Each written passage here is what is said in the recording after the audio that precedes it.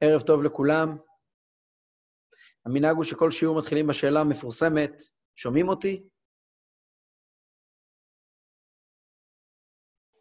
כן, שומעים מצוין. אוקיי, מצוין. כן, שומעים, תודה. יופי, מעולה. נתחיל. אנחנו אוחזים, היום אין מצגת, בגלל חודש אלול, אז אורחי המצגת היו עסוקים בתשובה, ולכן לא היה להם זמן להכין את המצגת. כל הוועדה שמכינה את המצגת, כן. ושאר תירוצים. היום אין מצגת, יהיה קטעים. נתחיל. אנחנו אוחזים בתחילת פרק ד'. עוסקים בנושאים באמת בליבה, בבסיס, בגרעין הכי יסודי של תורה ומצוות, בתפקיד שלנו בעולם. ובאמת, באמת, זה אחד מהנושאים הכי מרכזיים שיש. אז אני אתן סקירת מערכות, מה היה לנו עד כאן, ונמשיך מהנקודה שבה אנחנו אוחזים. בשבוע שעבר נתקענו על איזשהו משפט שאמרתי שאני לא רוצה להשאיר אותו לסוף שיעור, איתו פותחים שיעור. אז בואו רק נזכר במהלך. אנחנו מדברים על זה שבנפש האדם יש שתי מערכות שונות. מערכה של נפש אלוקית ומערכה של נפש בהמית. על המערכה של נפש הבהמית אנחנו עדיין לא מדברים. תודה. ברוך אתה אדוני אלוהינו שהכל יהיה בדברו.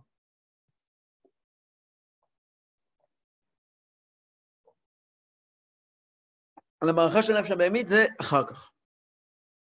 קודם כל מתחילים מהנפש האלוקית. נפש האלוקית. אז בפרק ב' דיברנו על זה שהנפש האלוקית מגיעה, היא חלק אלוקה ממעל, עם ישראל נקראים בנים למקום, כלומר גרעין הבסיסי של הנשמה, הוא בנים למקום, חלק מהקדוש ברוך הוא. זה קשור כמובן מאוד מאוד מאוד לימים האלה של חודש אלול, הכנה לראש השנה. כידוע שבראש השנה אנחנו חוזרים לאותו גרעין ראשוני של חיבור לקדוש ברוך הוא. אני אומר על זה מילה כי אי אפשר להתנתק מהימים והזמן. הבעל שם טוב אומר לנו שהנקודה של תקיעת שופר, עניינה הוא הצעקה של בן המלך. בן המלך הצועק, אבא, אבא, הצילני. והרבי המהר"ש מסביר שהצעקה, אבא, אבא, הצילני, לא מתכוונים למילים אבא, אבא, הצילני, אלא בעיקר לצעקה. עצם הצעקה של בן המלך זה ראש השנה. כלומר, נקודת הצעקה הזו,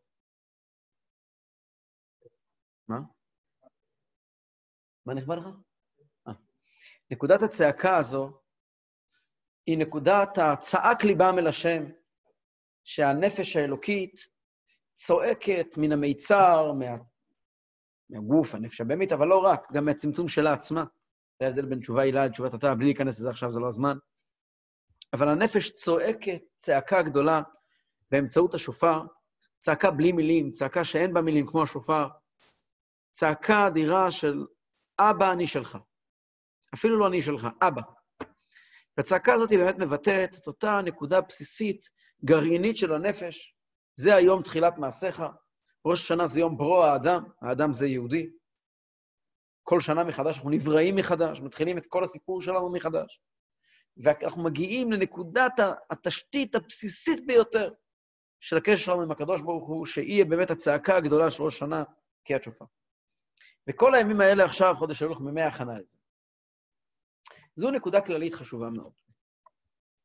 ואולי פעם הבאה אנחנו נעשה איזשהו, או בסוף השיעור הזה, אם אני אספיק, איזושהי הרחבה על הרעיון הזה, ועומק הקשר שלו לחודש אלול, מה שאנחנו הולכים ללמוד בימים האלה, מה שאנחנו לומדים כעת ובימים האחרונים, עד כמה זה קשור למהות של חודש אלול.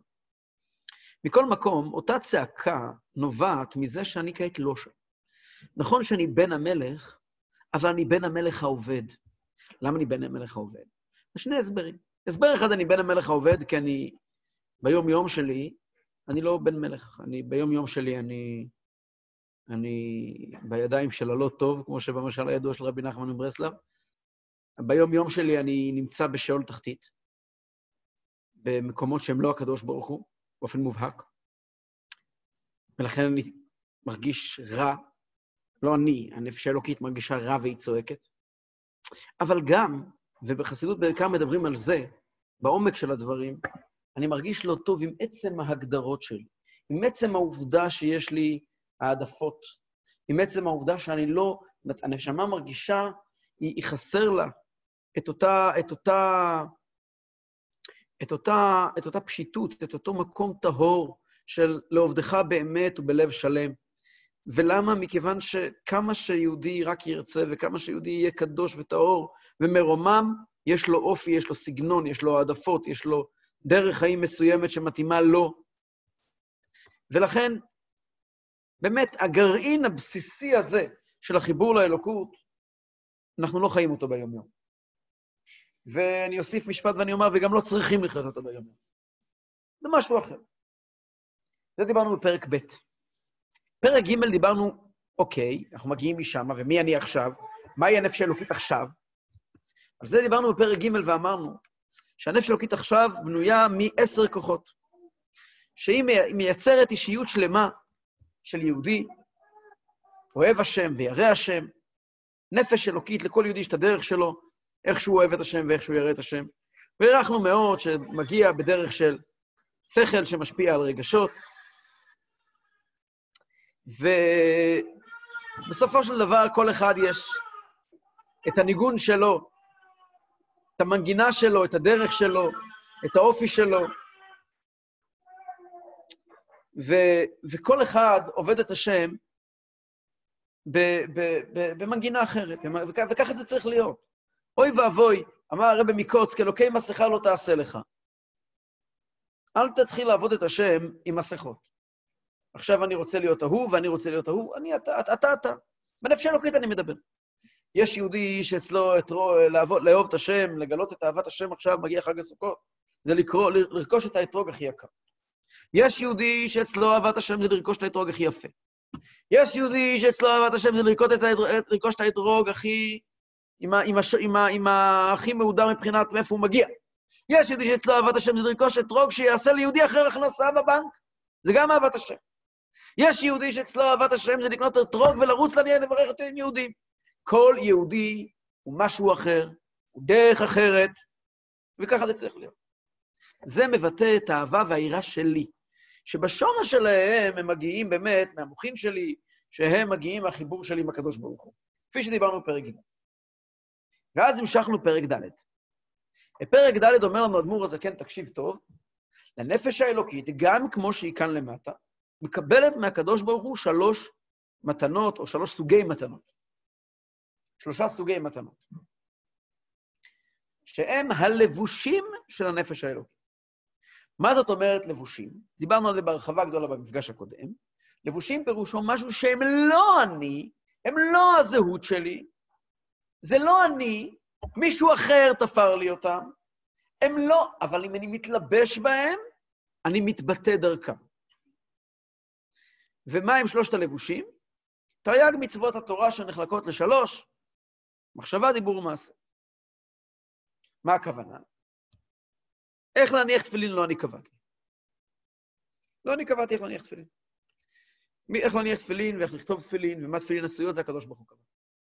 איך לשמור שבת או טהרת המשפחה או מזוזה או תפילין או כל דבר אחר, זה דברים שהם לא מבטאים אותי.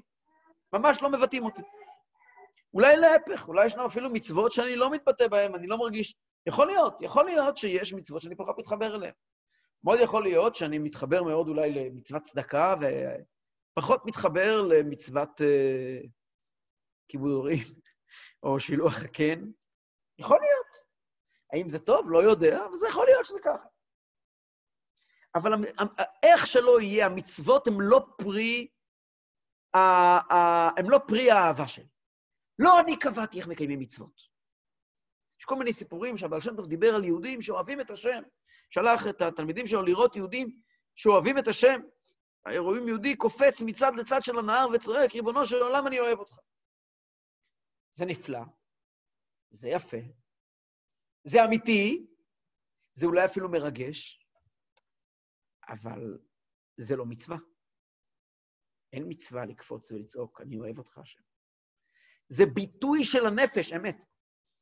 אבל כאשר הרבי אומר כאן שיש לנפש 3 לבושים, הוא לא אומר את המילה תפילה. הוא אומר מחשבה, דיבור ומעשה, מחשבה זה עיון התורה, דיבור זה לימוד התורה, ומעשה זה קיום המצוות. תפילה לא נזכרת כאן. למה? כי תפילה היא לא לבוש, היא ביטוי של הנפש. כשיהודי מתפלל, ומדבר עם השם, ומתחבר עם השם, ומרגיש את השם, וחושב על השם בדרך שלו, זה לא לבוש, זה הוא. הנושא של פרק ד' זה איך אני מתלבש בדבר זר לי, מתלבש בדבר זר לי ומתחבר עם הקדוש ברוך הוא. והמצוות הם דבר זר לי. למה הם זר לי? לא כי אני לא אוהב אותם, אני מאוד אוהב את המצוות, יכול להיות. אבל הם לא אני קבעתי איך לעשות את זה. המצוות האלה, שהם הלבושים של הנפש האלוקית, הם לא חלק מהנשמה. כאילו נאמר, ירדה הנשמה מלמעלה לצינור אחד, ירדו המצוות מלמעלה לצינור אחר. ועוד מעט נראה את ההבדלים בין שני הצינורות האלה, ביני לבין הלבושים שלי. נדבר על זה עוד ברחבה גדולה ובעומק גדול, הרבי ידבר על זה. אבל אני זה לא מצווה, אני זה אני. התפילה שלי זה אני, כן. הרגש שלי בקיום מצווה זה גם אני. אם אני קניתי אתרוג, שילמתי עליו יותר, זה באמת אני. זה אני, זה לא מצווה. אין מצווה לקנות אתרוג יקר. אם אני הולך ואני מוצא את הדרך, הניגונים שאני מנגן בשולחן שבת עם הילדים, זה אני, זה לא מצווה. זה הכל ביטויים תיאוריים של הנפש אלוקית, תניא פרק ג'. פרק ד' שאותו אנחנו לומדים כעת מדבר לא עליי, על מה ביקשו ממני לעשות. ומה שביקשו ממני לעשות זה בדרך כלל לא מי שאני. אמר לי החבר הטוב שלי, ויקטור, אתם מכירים אותו כבר, היום השיעור נמסר מתוך הבית שלו, אז שיהיה לזכותו ולזכות ההורים שלו, הבית שלהם בעצם, ולזכות הילד שלו, ואשתו. אז סיפר לי, שאמר לו חבר שבעבודה, אתה צריך לעשות 80% את מה שאתה אוהב, ו-20% את מה שאתה לא אוהב. בסדר? אין בעיה. אז הפרק שלנו מדבר על ה-20% שאתה לא אוהב. כלומר, כאשר אני ניגש לקיים מצווה, יכול להיות שהיה מתאים לי לקיים את המצווה, או אולי לא היה מתאים לקיים את המצווה אחרת, אבל זה לא מבטא אותי. אם באתי לדבר על מה שמבטא אותי, זה פרק הקודם פרק. אבל, כאן אבל. כשאני מקיים מצווה, וזה מה שהתחלנו לקרוא שבוע שעבר, ואני אקרא את העמיק בזהות ועוד, כי זו נקודה מאוד מאוד מאוד מאוד יסודית. כשאני מקיים מצווה, אני צריך להתלבש במצווה. אני צריך לבוש שלי. אני צריך להתלבש במצווה. מה הכוונה? אז אני אקח את זה קצת לנושא אחר, ונחזור חזרה לכאן. לפני 10 שנים, כמעט 10 שנים, זה היה בנובמבר, זה היה בחודש חשוון, סוף חודש חשוון, תחילת חודש כסלו. לפני 10 שנים. היה סיפור, לא, זה היה עכשיו, זה היה בספטמבר, זה היה ממש עכשיו, לפני 10 שנים. היה סיפור בצ'ילה, שקוראים צ'יליאנים, ירדו, היו במכרות, קראו שם, אני לא יודע מה, אסבסטים, נחושת, יהלומים, אין לי מושג. בעומק גדול מאוד מתחת לאדמה. בטח חלקכם זוכרים את הסיפור, אם לא כולכם. וגם אלה ששכחו את הסיפור, שאני אספר אותם, יזכרו בו. ובחזקה על יהודים, חכמים, שלא ימתינו רגע ויעשו גוגל ויזכרו בכל הפרטים. אז, קוראי פחם, הנה, כבר עשו פה גוגל ואומרים לי קוראי פחם. והקוראים האלה, הקוראים הצ'יליאנים, הייתה רעידת אדמה, והם נתקעו בעומק של 700 ומשהו מטר מתחת לפני הקרקע. שזה אומר, אם אני אנסה קצת להפוך את זה לדבר שאנחנו יכולים להבין אותו, אם אתם רואים את המגדל הגדול, העגול של יזרעאלי, תדמיינו את המגדל של יזרעאלי 3 פעמים בגובה, משהו כזה. משהו כזה, זה העומק שבו נתקעו הקוראים הצ'יליאנים. והשגחה העליונה שמרה עליהם, והם הצליחו להגיע למקלט שהיה להם שם. במקלט היה קצת אוכל שהספיק לכמה ימים. וגם תאי עברו מסוימים. ואחרי, זה היה בספטמבר, ואחרי כמה ימים הם הצליחו ליצור קשר עם העולם החיצון. שבועיים או משהו כזה. וסיפור ארוך, איך הם הצליחו ליצור קשר, היינו שם, תפקיד שלכם עכשיו. חפשו אחר כך בגוגל את כל הפרטים, אין זה מתפקידי. בסדר, זה... איך מצאו, ימצאו אחר כך. מכל מקום, כל העולם נכנס לדריכות גדולה, בתוך רצון להוציא אותם משם. והצליחו ליצור איתם איזשהו מכשיר קשר, דרך לייצר איתם קשר באופן קבוע. ובקיצור, מתברר שקבוצת הקוראים הזאת, 33 קוראים נדמה לי, אני לא יושב מול גוגל עכשיו, אני יושב מולכם. אבל ראיתי את זה בגוגל כמובן, גם זוכר את זה מאז קצת. 33 קוראים כמדומני, הם נתקעו שם בבור, ועשו קיצוב במזון, ומינו אחראים מבוגרים על צעירים, החום נוראי שם. וממש ניהלו שם קומונה מאוד מאוד מעוררת השראה, באמת. הם היו אנשים דתיים, עם הרבה מאוד אמונה בשם. התפללו, והאמינו חזק מאוד, ובטחו שהם יצאו משם. ולקח זמן, אבל בסוף הצליחו למצוא את הקפסולה שלה, אז לא הקפסולה של היום, שיכולה לרדת את כל הדרך הארוכה הזאת, חצי שעה ירידה, ואז יכולה לעלות איתה למעלה אדם אחד. והורידו לשם רופא, הורידו לשם אוכל בהתחלה ורופא, ושלחו את החלשים יותר שיעלו. עד שיעלו כולם, זה היה תהליך שלקח איזה יממה וחצי. כל העולם עמד בהשתאות וצפה באירוע הגדול הזה, זה היה אירוע שמשך תשומת לב של כל העולם כולו. אגב, אחרי שהקוראים הצ'יליאנים סיימו את הטיפול שלהם בבית הרפואה, הם נסעו ביחד לארץ ישראל, אל הכותל המערבי, להגיד לקדוש ברוך הוא תודה. הם היו גויים. אבל הם נסעו להגיד לקדוש ברוך הוא תודה בכותל המערבי בירושלים. זה אני זוכר שזה היה אז בעיתון. עכשיו אני רוצה לשאול שאלה. ואתם יכולים לענות לי בדרך מערכת הצ'אטים. בזכות מה, לדעתכם, יצאו הצ'יליאנים הקוראים מהבור תחתיות שהם היו בו. עומק של 700 פלוס מטרים. האם בגלל האמונה שלהם? האם בגלל הערבות ההדדית שלהם? האם בגלל האחריות שלהם? האם בגלל הביטחון שלהם? יש לכם איזשהו רעיון, בזכות מה יצאו 33 קוראים הצ'יליאנים, כולם, מעומק של למעלה מ-700 מטר מתחת לאדמה. מערכת הצ'אטים פתוחה, אני מאוד אשמח לראות תגובות.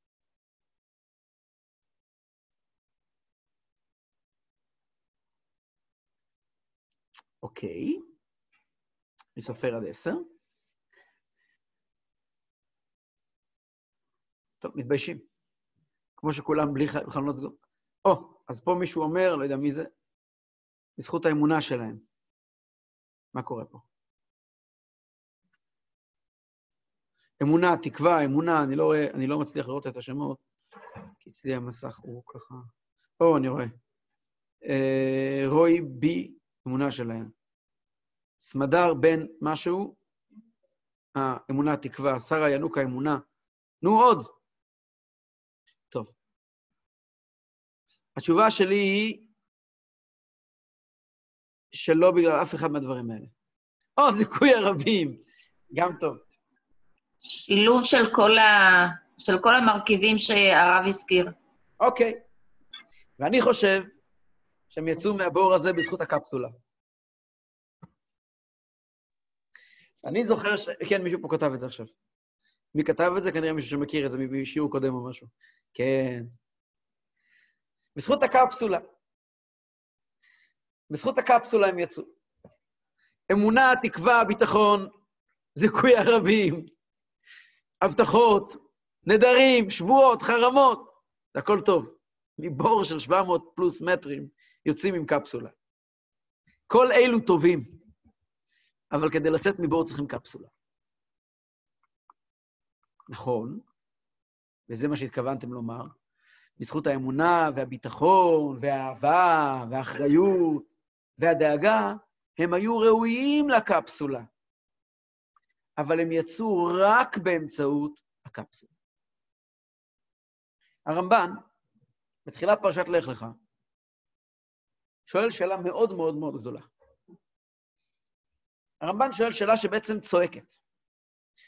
אני מניח שאתם מכירים את ספר בראשית. סוף סוף עבר שנה מאז שקראנו את זה, אז אם מישהו רוצה יכול לפתוח ספר בראשית ולראות מול העיניים. אני רוצה לתת לכם מין טבלה כזאת. תחשבו רגע על מה שאני בעצם כעת אומר. תדמיינו את זה מול העיניים. פרשת בראשית מסתיימת כך. בראשית. ויחי מתושלח, וימות מתושלח, ויחי למך, וימות למך. ויהי למך בן כך וכך שנים, ויולד בן. לא כתוב.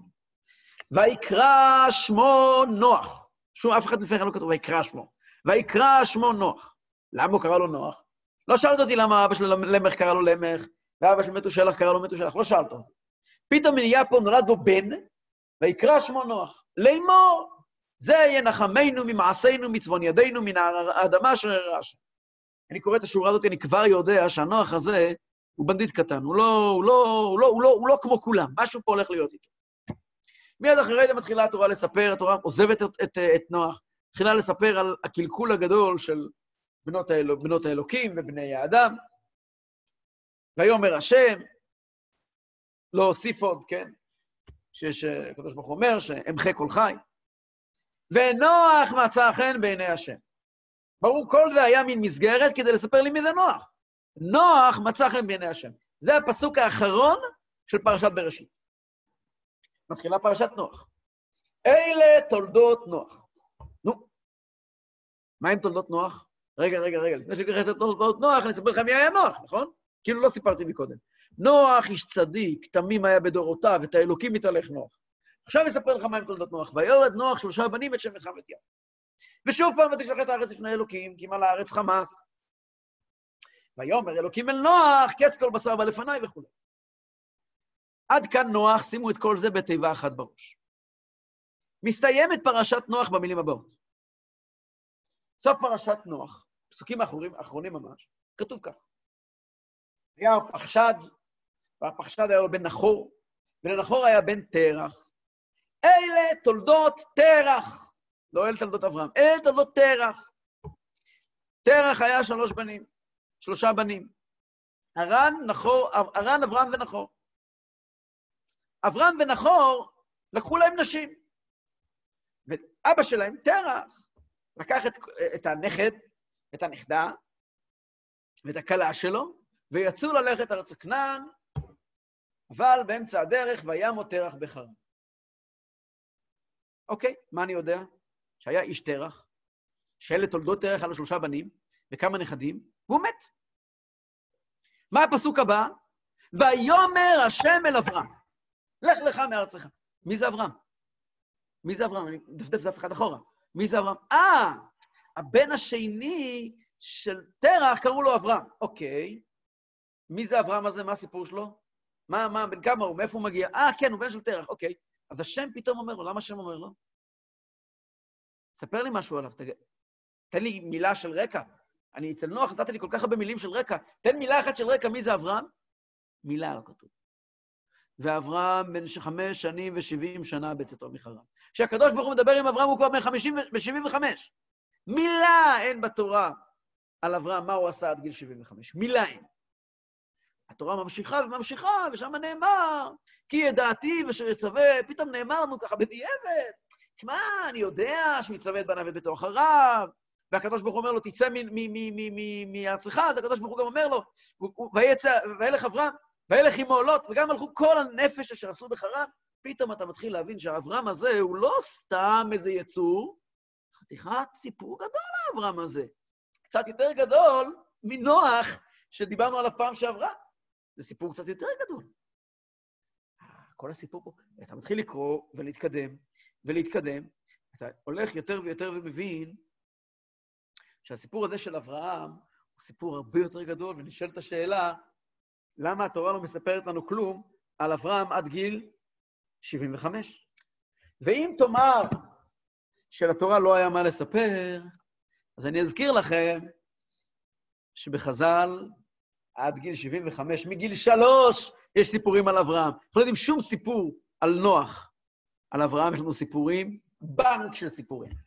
מה שהוא עשה מגיל 3, ושהוא שבר את הפסלים של אבא שלו, ושהוא נלחם עם נמרוד, והרמב"ם כותב שהוא ישב בכלא, וכתב הרבה ספרים, וזרקו אותו לכבשן האש, כתוב בחז"ל. כל זה אין רמז במקרא. רמז אין. למה? מסביר הרבי בליקוטי שיחות רעיון עצום שכתוב כאן. נוח, הקדוש ברוך הוא לא דיבר איתו. הקדוש ברוך הוא נתן לו הנחיות. היה צריך להציל את העולם. נוח היה ראוי לזה. למה היה ראוי לזה? התורה אומרת, היה צדיק, תמים, נחמד. אז צריכים להסביר לי למה דווקא הוא ולא מישהו. הכל בסדר. אברהם, 75 שנה עבד את השם במסירות נפש. אבל בגיל 75, כאשר בורא העולם נגלה אליו ואמר לו, לך לך, זה סיפור חדש שאין לו שום קשר למה שהיה קודם. בזכות מה שהיה קודם אולי הוא ראוי לזה, אבל כדי להתחבר עם הקדוש ברוך הוא, זה כשהקדוש ברוך הוא בוחר לתת לך יד, לא כשאתה בוחר להגיש לו יד. החיבור עם הקדוש ברוך הוא זה שהקדוש ברוך הוא מושיט לך, זה כמו הקפסולה. כאשר אותם קוראים צ'יליאנים היו בעומק של 700 מטר מתחת לאדמה, לא יעזור להם כלום. אם לא יורידו להם קפסולה, הם לא יוכלו לצאת. אברהם אבינו הגיע למקסימום שבן תמותה יכול להגיע. ויותר מהמקסימום הזה. אבל עם כל המקסימום הזה, להתחבר אל האינסוף, להתחבר אל הבורא, לא יתקרב במאומה. במאומה. הקירוב של אברהם אבינו עם הקדוש ברוך הוא זה כי הקדוש ברוך הוא בחר באברהם אבינו. וכפי שאנחנו אומרים בכל יום בתפילה, אתה הוא השם האלוקים אשר בחרת באברהם. ולכן המשפט הראשון של הקדוש ברוך הוא לאברהם אבינו זה, מצווה אותו במצווה. לך לך מארצך, תלך, תעשה פעולה. פעולה לא שאתה בחרת, אלא שאני בחרתי.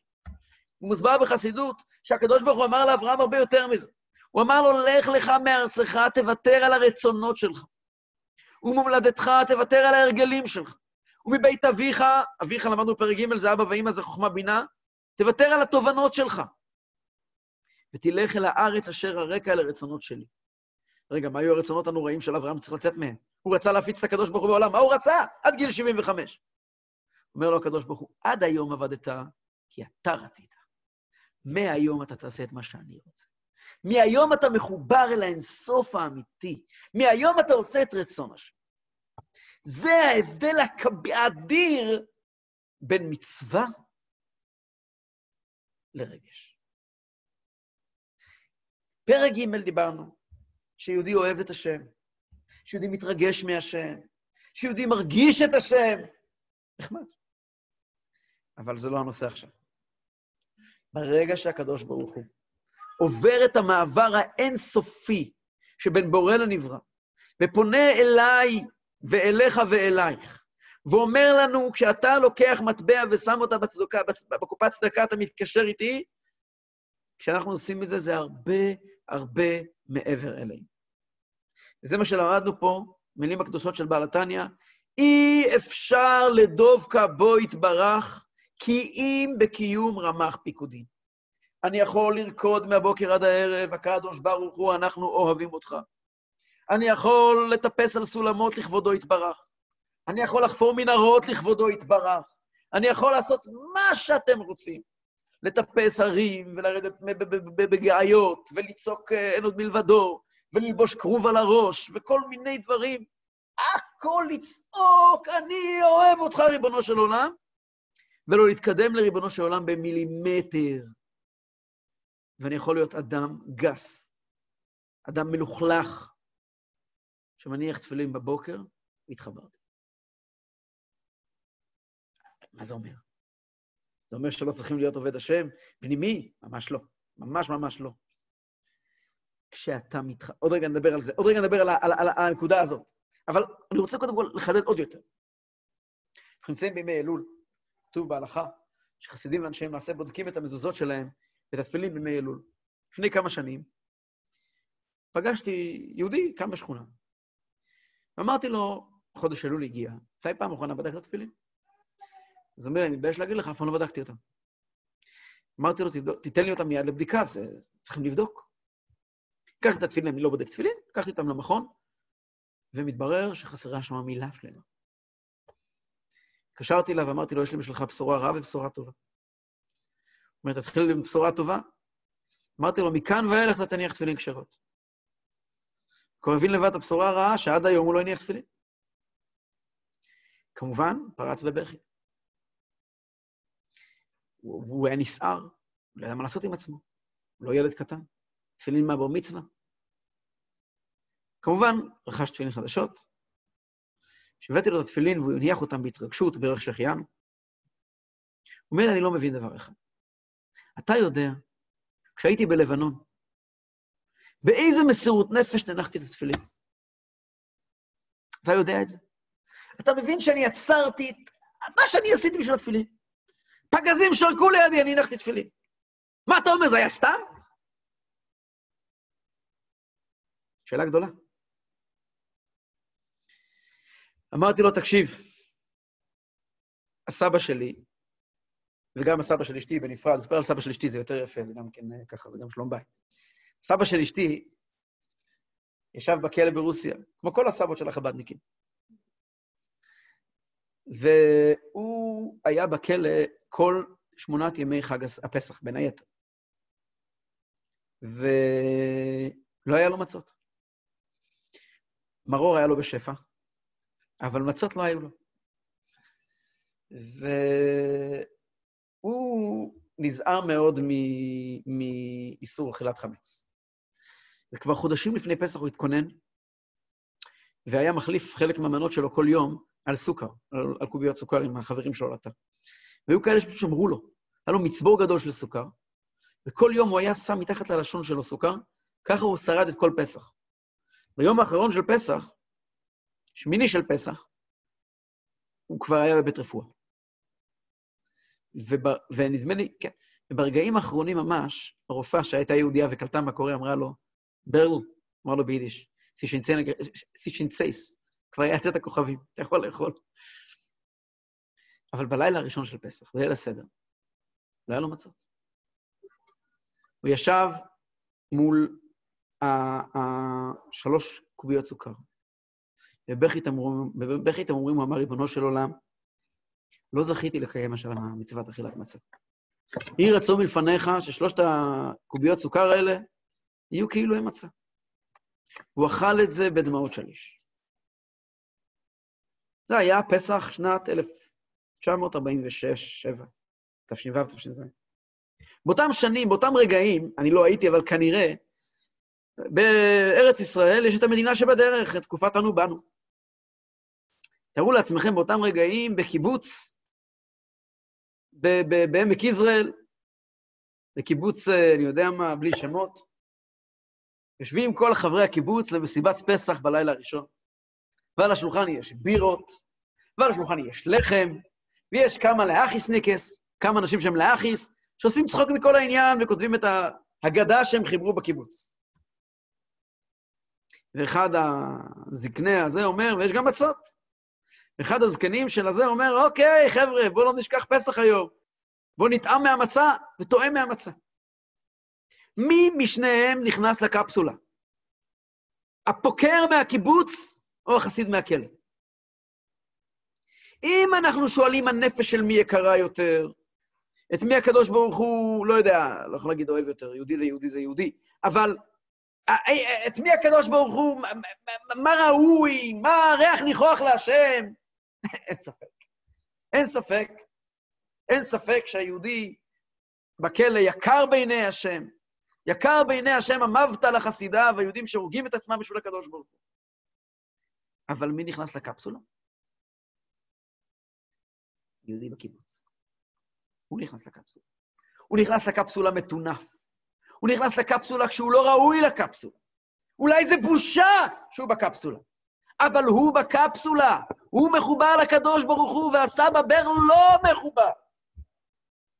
כי להתחבר לקדוש ברוך הוא זה אך ורק בדרכים שהקדוש ברוך הוא נתן לנו. לא בדרכים שאנחנו מחליטים. אם אני מחר אחליט שמצווה גדולה, לא יודע מה, לרקוד ברחובות,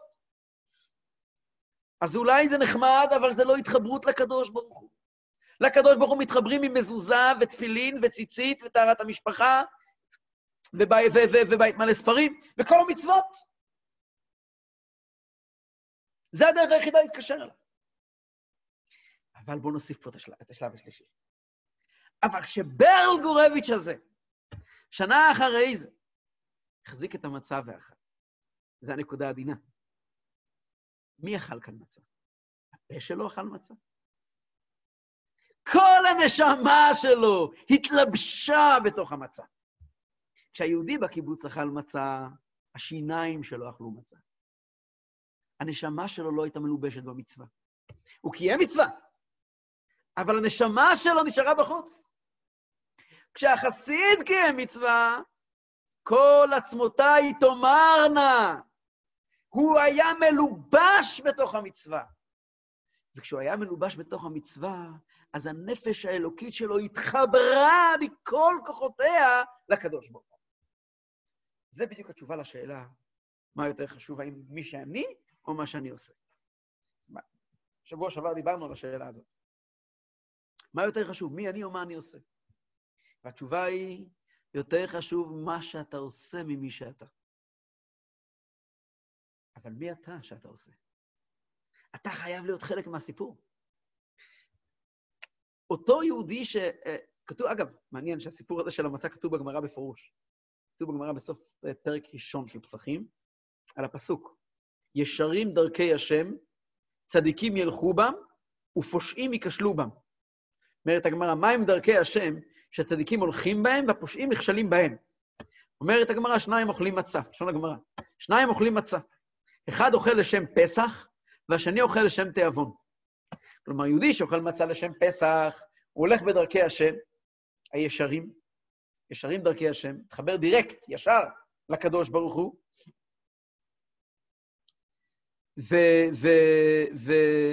והוא מתחבר ישר לקדוש ברוך הוא, ישרים דרכי השם, צדיקים ילכו בם. ופושע ופושעים ייכשלו בם. זאת אומרת, הוא גם קיים את המצווה, אבל הוא נכשל במצווה, כי הוא לא ראוי למצווה. פה שואלים שאלה, רגע, דקה. בואו נקרא פה את השאלות ונגיב להם. שואל כאן רחל ברובסקי.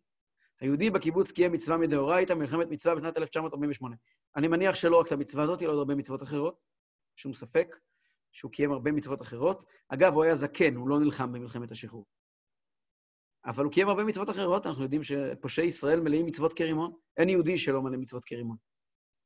שר הענוק, לא הבנתי, יהודי בקיבוץ גם אכל מצה, למה חושב להתלבש במצווה? הרי העשייה היא חשובה. התשובה עונה לשוש להתחבר למצוות בתוך כוונת הלב. אני רוצה לענות לגברת ינוקה, כי זו תשובה, זה בדיוק מה שאנחנו מדברים כאן. אני זה לא הידיים שלי. אני זה הנשמה שלי, הרגש שלי, זה אני. אני זה הרגש שלי. אז הנפש מתלבשת, לא הידיים מתלבשות. הנפש מתלבשת. המצווה היא פרקטית, היא טכנית. אז העשייה היא חשובה, אבל זה לא אני. כשאני עם הנפש, עם הרגש, מתלבש במצווה, אז אני התלבשתי במצווה. זה מה שמיוחד כאן. המצוות הם לא שלי, הם של הקדוש ברוך הוא. הם הלבושים, המתנות הגדולות הלבושים, שהקדוש ברוך הוא נתן לי. שדרכם שאני מתלבש בהם באמצעות האהבה והיראה שלי, שאני מקיים מצווה באהבה, אני מתלבש במצווה. ואז החיבור שלי לקדוש ברוך הוא בכל המהות הפנימית שלי, לא מדבר כעת על הידיים שלי. ידיים שלי הם לא של הנפש האלוקית, הם גוף. הנפש האלוקית זה רגשות, דיברנו על זה בפרק ג'. כשהנפש האלוקית מתחברת עם מצווה, זה יהודי יתחבר עם הקדוש ברוך הוא. המצווה היא, כבדו את המצוות שהם שלוחי, נאמר בחז"ל. המצווה היא הזרוע כביכול של הקדוש ברוך הוא שיורדת אליי, הקפסולה, והרגש זה אני שמתחבר למצווה. כבר הזכרתי בשני המפגשים הקודמים את דברי הרב הדין שטיינזלץ, אבן ישראל, זכר חכם מאוד לברכה, ששאל אותו אחד מתלמידיו, אני לא מרגיש את הקדוש ברוך הוא, ואיך מתחברים לקדוש ברוך הוא? אז הוא ענה לו ברוב פיקחותו, להרגיש את הקדוש ברוך הוא, תלך לברר אצל החבר'ה איפה קונים סמים. התחבר לקדוש ברוך הוא, תקיים מצווה.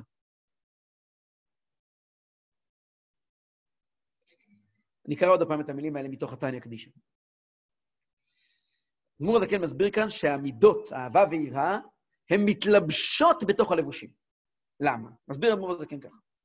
כי האהבה היא שורש כל רמ"ח מצוות עשה. כל המצוות המעשיות שלנו, האהבה היא השורש שלהם. למה אני מקיים אותם?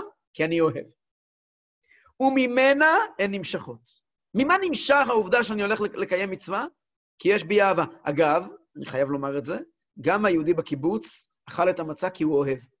אולי הוא אוהב מאוד קצת, אבל הוא אוהב. היה חשוב לו לאכול מצה בליל הסדר ולא לילה קודם ולילה אחר כך, כי הוא מרגיש חלק מעם ישראל, שזה גם סוג של אהבה. אהבה מאוד מאוד נמוכה, אבל זה גם אהבה.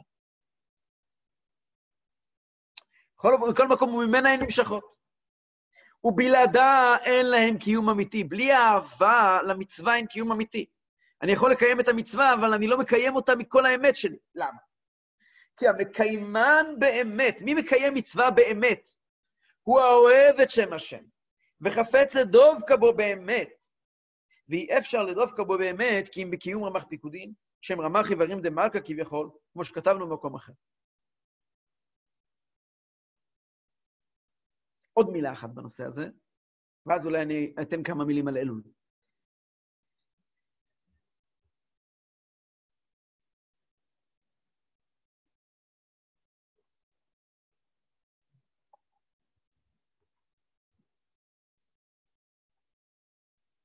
זה באמת נושא רחב, מאוד מאוד רחב, מאוד יסודי.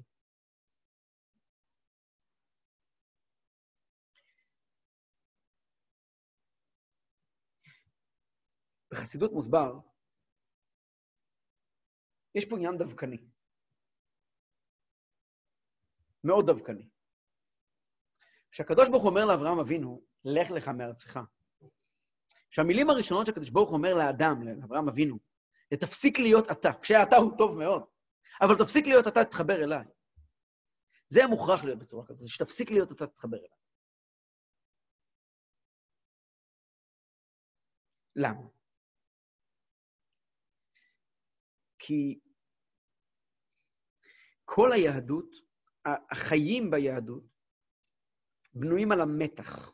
יש מתח דיאלקטי בנפש של היהודי, שאין דופק החיים של היהודי. למתח הזה קוראים בחסידות רצו ושוב. בעל תניא היה מנגן בתפילה שלו. ניגונים. אני מניח שחלקכם מכירים חלק מהניגונים. אחד הניגונים של בעל תניא זה הניגון הבא. הוא היה מנגן את זה בדבקות גדולה. וישר כך. כאייל תערוג על אפיקי מים, והיו לטוטפות בין עיניך. כאייל תערוג על אפיקי מים, והיו לטוטפות בין עיניך. פירוש הדברים. כאייל תערוג על אפיקי מים זו תפילה. זה דבקות. זה גילוי הנפש. אני הורג, אני נחשף, אני משתוקק. בצד אחד של המטבע. אבל אני מיד מבין, אתה רוצה את הקדוש ברוך הוא? האוצר מתחת לגשר. והיו לטוטפות בין עיניך, תניח תפילין. אתה בעצם בוחר לקחת את התפילין שם. סליחה שאני מדבר על תפילין, יש אולי מצוות אחרות שאפשר לדבר עליהן, אבל זה הדוגמה הקלאסית, התפילין, למרות שהדוגמה האמיתית זה דווקא צדקה. אבל בוא נדבר, גם צדקה. יש סיפור נפלא. יש פה הרבה נשים, אז אספר סיפור על נשים. יש סיפור עם גדול, אחד מתלמידים של אדמו"ר הזקן, קראו לו רבי גבריאל נושא חן. רבי גבריאל נושא חן היה יהודי עשיר שהיה גר בויטפסק, שזה לא רחוק מליוזנה, העיר של בעל תניא. והוא היה תורם כסף למטרות של צדקה, של פדיון שבויים ועניי ארץ ישראל, שבעל תניא היה גובה עבורם כסף.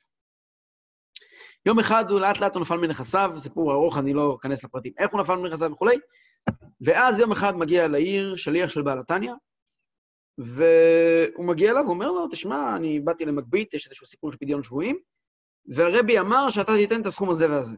העריך אותו בסכום מסוים. חוזר הביתה ועיניו נפלו, אומר, אף אחד לא יודע, אבל אני נקי מנכסיי. אנשים חושבים שאני עשיר, אבל אני כבר לא. קיצר, הוא מדבר עם אשתו, אומר לה, אנחנו חייבים, מה עושים? אז אשתו אומרת לו, תקשיב, קח את החבילת תכשיטים שלי, תמשכן אותה, תביא את הכסף, ואל תחכה, אל תתן את זה לשליח. תיסע מהר, תרוץ אל העיר של בעל תניא, שהיא לא רחוקה, ליאזנה, ותיתן את זה בעצמך לרבי. כי אם תמתין עד שהגיע לך שליח, כבר תצטרך להוציא את הכסף הזה על משהו אחר. מיד אשתו קראו לה חסידה, הייתה אישה מאוד מיוחדת, הוא לקח את קופסת התכשיטים, ורץ לבית האבות, משכן אותם, לקח כסף, ורץ לרבי. סליחה, אשתו עשתה את זה. הגיע הביתה, ואשתו הביאה לו שקית של מטבעות זהב, סע לרבי תשלם את העניין. עכשיו, תלמידי האדמו"ר הזקן, כידוע, לא שיתפו את האדמו"ר הזקן בבעיות שלהם בגשמיות.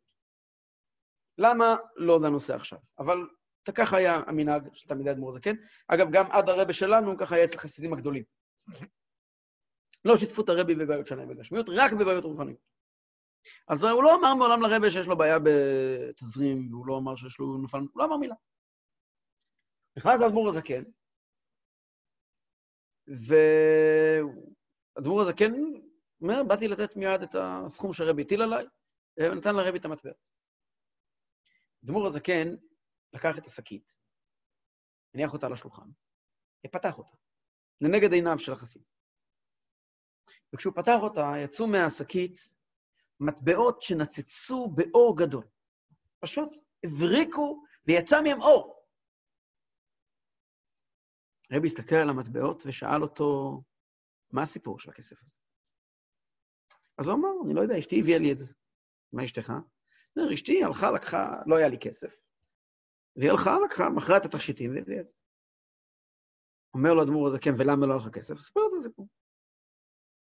האדמו"ר הזקן הניח את הראש שלו על היד, התבונן כמה רגעים, והרים את הראש ואמר שמשה רבינו במשכן, הקדוש ברוך הוא אמר לו שיקח את המראות הצוות של בנות ישראל, כי הם חביבים עליי מהכל, מהמראות של אנשים, שבהם הם קימו, כידוע, את מצוות פרו ורבו, כמבואר באריכות בגמרא, שעם המראות האלה, מהם הוא יכין את הכיור, שהוא ההכנה לכל קודש, כל המצוות, כי זה הכי יקר מהכל. האדמו"ר הזקן אמר לו, יאיר מזלך, ותישא חן בין אלוקים ואדם. באמת הוא נהיה אחר כך עשיר, חזר להיות עשיר גדול, משפחת נושא חן, משפחה עד היום, משפחת נושא חן. זה אבי המשפחה. חזר הביתה, הוא שאל את אשתו, מה היה? אז אומרת לו, אני ידעתי שזאת ההזדמנות שלי היחידה בחיים, לתת את הכסף שלי לרבי, עניינים של צדקה. אז כשלקחתי את המטבעות האלה, לקחתי סבון, מלח, מה שהיה אז, חומרים של... ופשוט הברקתי את המטבעות. הברקתי את המטבעות. הבאתי לך מטבעות שהברקתי אותם. הברקתי את המטבעות, וזה המטבעות ששלחתי איתך לרבי. הסיפור הזה הוא סיפור כל כך...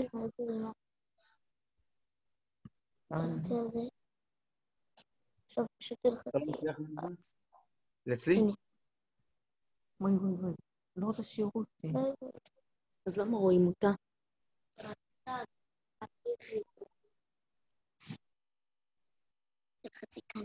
רגע אחד, כבר הצליחו לנתק. אז המטבעות האלה של הגברת נושא חן, שמה כתוב, שרה רבקה נראה לי, שרה רבקה, הם הדוגמה על השיר הזה של האדמו"ר הזקן. אין לה שום דבר עם מטבעות, המטבעות הם לא הסיפור.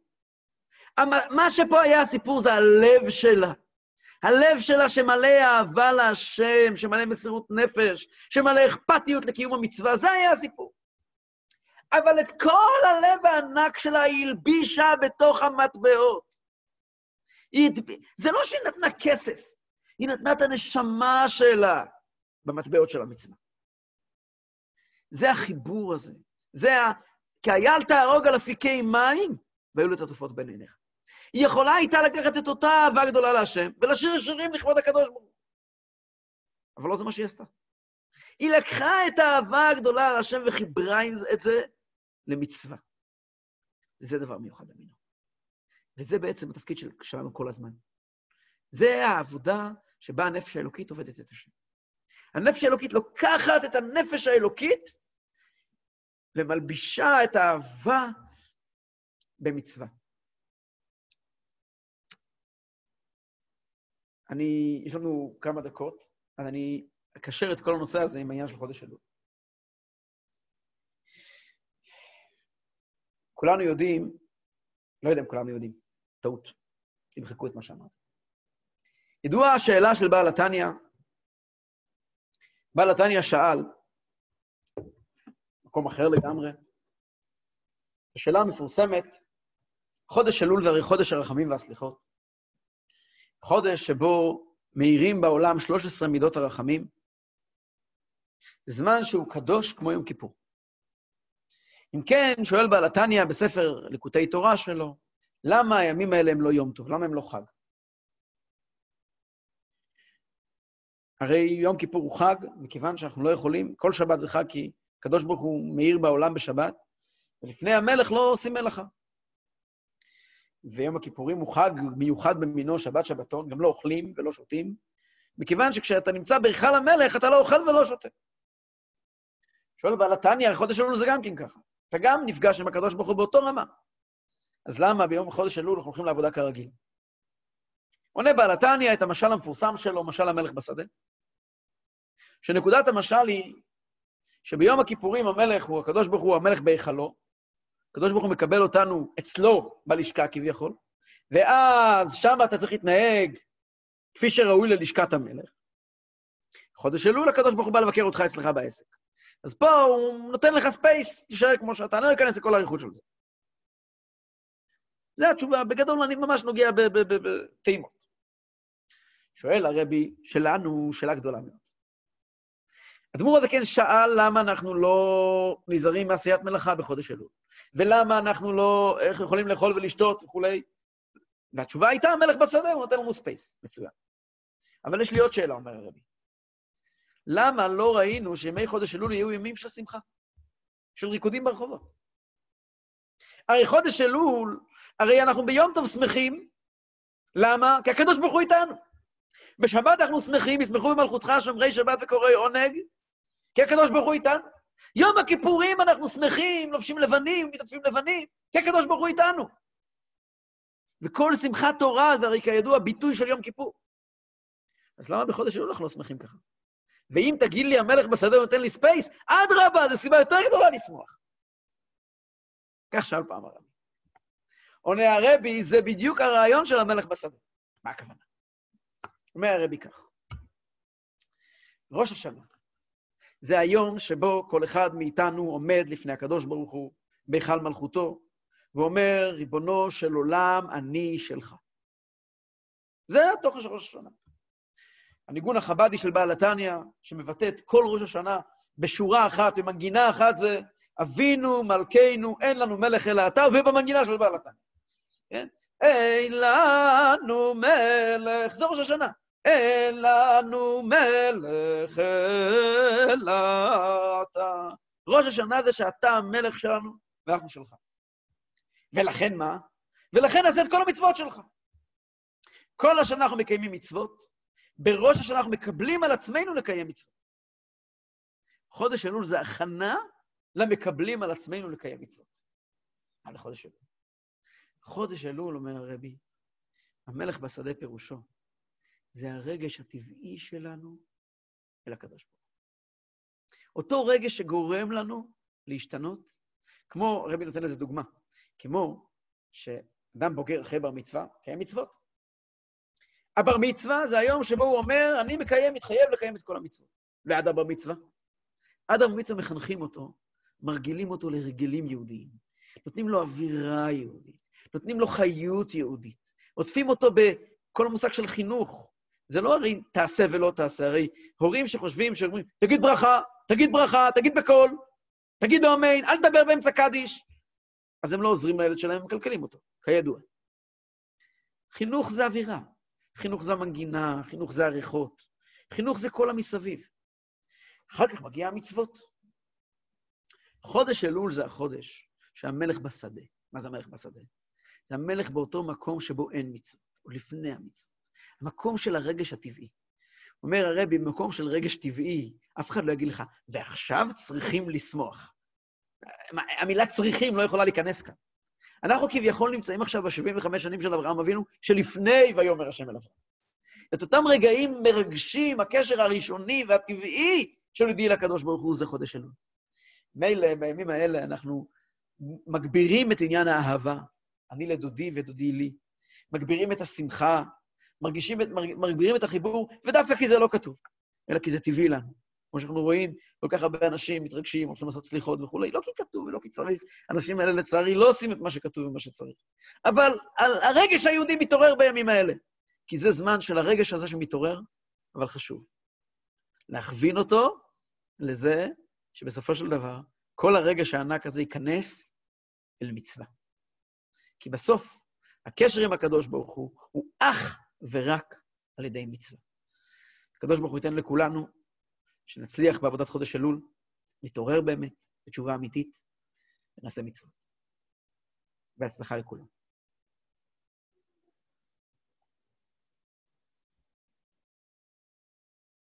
תודה רבה. סגור את ההקלטה. תודה רבה, תודה רבה. תודה. לילה טוב, תודה.